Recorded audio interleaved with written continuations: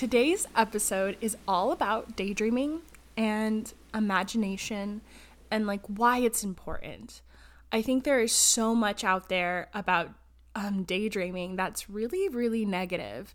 I know as a child I was called an airhead a lot because of my tendency to be lost in the clouds. I was constantly imagining things. And here's the thing about imagination. When we imagine and daydream, we are creating in our minds something that is not yet here on the physical plane.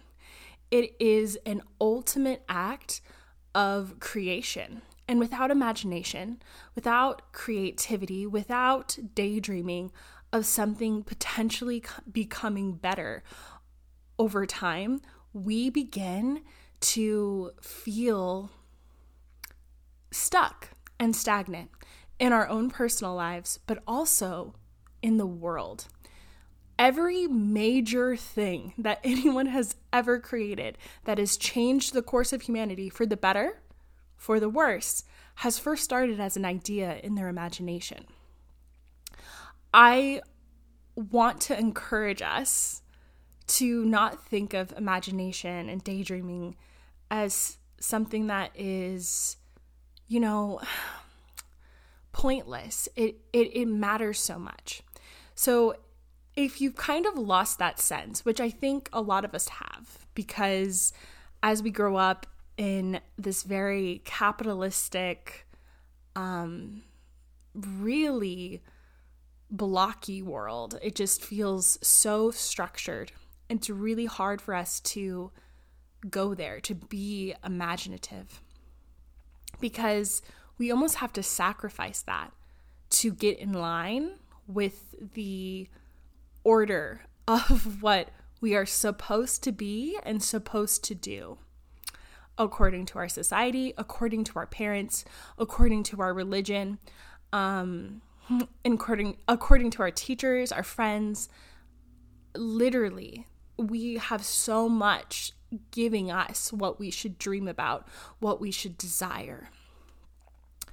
And when we don't have time to go there for ourselves, we can very easily just adopt someone else's imagination for our life that has nothing to do with what our soul, what our spirit longs for, what our most intimate self wants to do.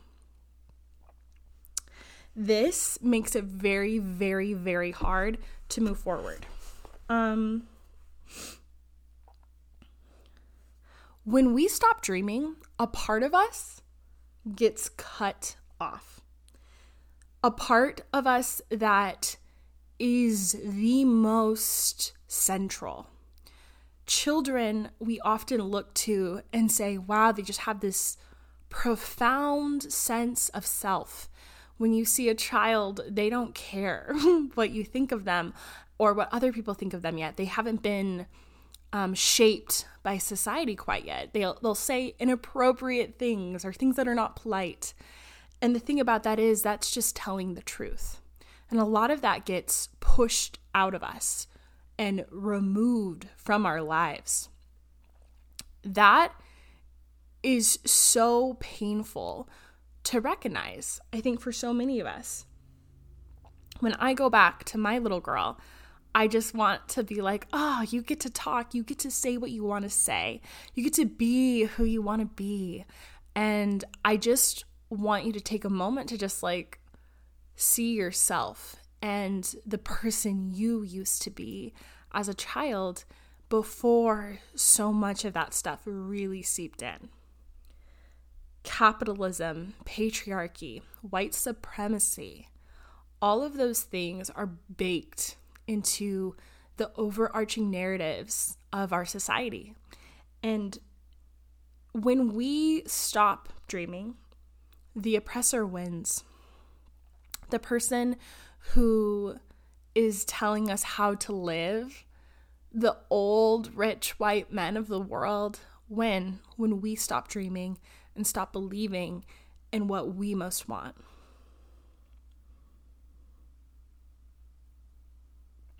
I want you to imagine your life. I want you to imagine like nobody is watching you, because they aren't. It's all in your brain. And I think we can get scared to even have a dream because it can be so painful, the idea of not receiving it if we do really dream about it. But just for a little bit, go there in your own brain. What is it that you want? If you were not scared, what would you dream about? What's the most magical way you dream of your life going? Your magic, your life, it's meant to ripple and affect the whole world like a little stone dropped into a pond and ripple out. And imagining something better for yourself is one of the best steps you can take. What parts of you have you locked away? What would happen if you let them take center stage? There are so many things that are acts of creation, of imagination that we can put into the world. Once you've imagined, once you've kind of gone there, there's like very small things you can create, like a new cooking food when you kind of are riffing off of recipes. That's one of my favorite things to do, where I just kind of do my own thing with a recipe and add my own seasonings and my own flavor to whatever I'm cooking. And maybe it's painting, maybe it's doing something just because it makes you happy, just for the pure joy it gives you from creating. We were meant to create. I really strongly believe that, because we're always creating something. Sometimes you're just creating a life that is the same as it always has been and has always been for the people in your family before you. And when we imagine, that's the first step in shifting everything, in making something new come about.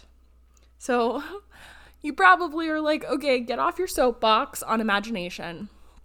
But I just really wanted to emphasize how freaking important imagination is when you are wanting to change your life. If you're feeling stuck, if you're feeling like you aren't yourself, imagination can be one of the very safest steps to moving forward, because you don't have to do anything. You don't have to go change your life right away. You can just imagine changing your life. Your brain does not know the difference. They've done studies on it of people's brains, and when you imagine and visualize something, your brain cannot tell the difference between that and reality. It's like seeing that stimuli as the same thing. So it's like you're practicing in your head for what could become inevitable. And I guess I don't know, what is the point of all this? I think for me, when I was living in such a straight way, I felt so stuck and so bored of my life. And I could not place why. There was parts of me that kind of knew, but they weren't fully fledged. I would never let myself discover them, even in my own head. And I just wish I could go back and be like, hey, you can do something different. You don't have to live the way that you were taught to live. How you were taught to live is likely a culmination of a bunch of really bad beliefs over time. A lot of things that just aren't working anymore. And when things aren't working, we owe it to ourselves to change them, to do the work to change them. You owe it to your life to do something differently. You don't have to be the white picket fence girl. You can be who you want to be. You can be anybody. You can be any gender. You can be gay. You don't have to be straight. You don't have to continue doing that. And if you have to do it in your head at first, that's okay. That's okay. The first step is admitting that. Okay, that's all I have for you today, but I will be back next week with another lovely episode. If you liked this, leave me a review. If you hated this, maybe just email me and don't don't discourage me in that way. But I love you all already, and I'm really happy to be getting to meet with you on a weekly basis. Okay, bye.